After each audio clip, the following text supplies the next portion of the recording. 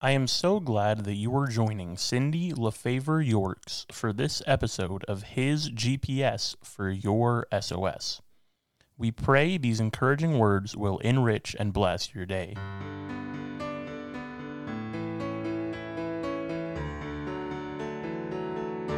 Reversing stagnation. There's a famous line in the movie Spider-Man delivered by a cage fighter who tells our spidery hero, "You're going nowhere." The line is also popular, and it's funny as a GIF that you can find on your smartphone. I guess right now our ability to go nowhere isn't really all that funny. In many ways, we really are stationary. Things do seem a little stagnant, but there's one place we can go that requires a pit stop of stillness before we can arrive at any real destination. And the ultimate destination for all of us, this side of eternity, is God's serene and peaceful presence. There is a word in the Psalms that describes the peaceful pause that can only be found in the presence of God. It's the word Selah. Musicians also know that a Selah is a suspension of music.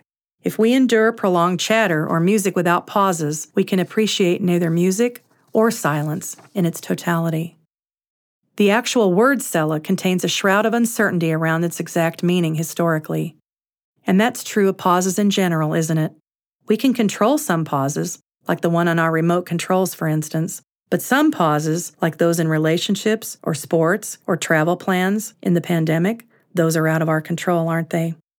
During these kinds of pauses, we would do well to avoid aimlessly meandering through our days. We can set our intentions to become closer to God with the space created in the pause in our schedule. We can ponder the big questions like, why on earth am I here, and what is the greater purpose of my life? We can search God's Word and discover life-changing truths and ponder its deep mysteries. If we purpose to do that, our pause will take on a fresh new meaning, as will the stillness that prompted it. God indeed asks us to be still and know that I am God. That verse continues in Psalm 46:10 to say, I will be exalted among the nations. I will be exalted in the earth. Once we've done that, we can experience a level of contentment that can be tapped into any time. It's not dependent on government mandates, operational hours, or contingent on social distancing. David describes this inimitable peace in Psalm 131:2. But I have calmed and quieted myself. I am like a second child.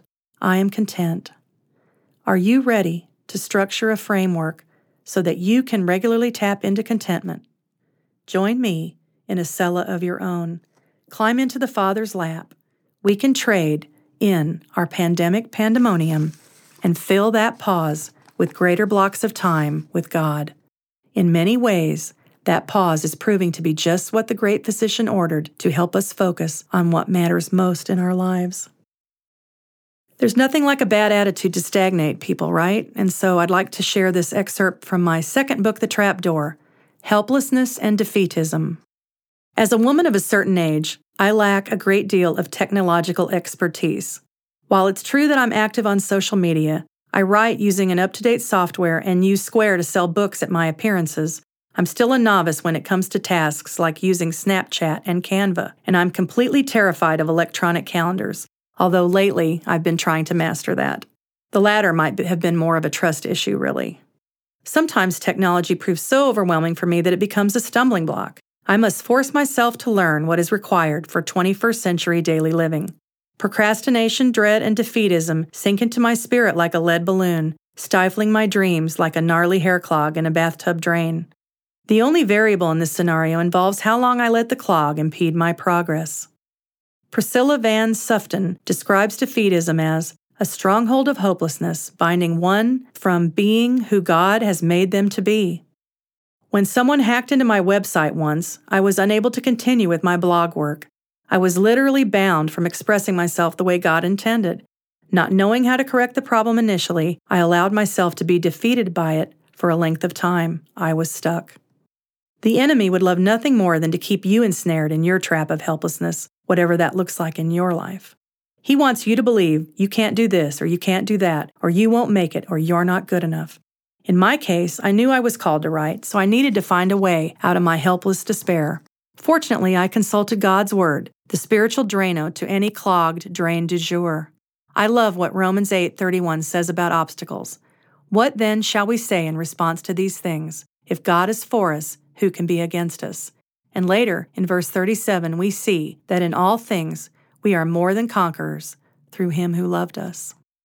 As Christians, we are sometimes tempted to limit petitions to God only to family or spiritual matters, leaving him out of boardrooms and workplaces, and even bedrooms. But God wants you to invite him into every area of your life.